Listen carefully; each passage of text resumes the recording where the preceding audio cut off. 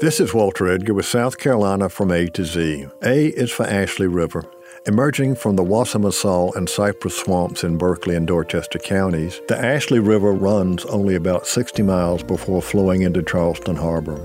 Despite its short length, the river transitions through three separate types of riverine ecosystems: a blackwater stream, a freshwater tidal river, and a saltwater tidal river, each producing extensive and different types of wetlands.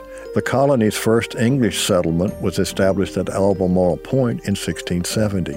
For 2 centuries, rice production gave rise to celebrated plantations.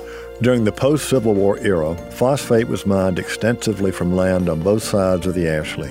Mile for mile, the Ashley River is unrivaled in the Southeast, if not the nation, for its history, its diverse habitats, and its location in a major city.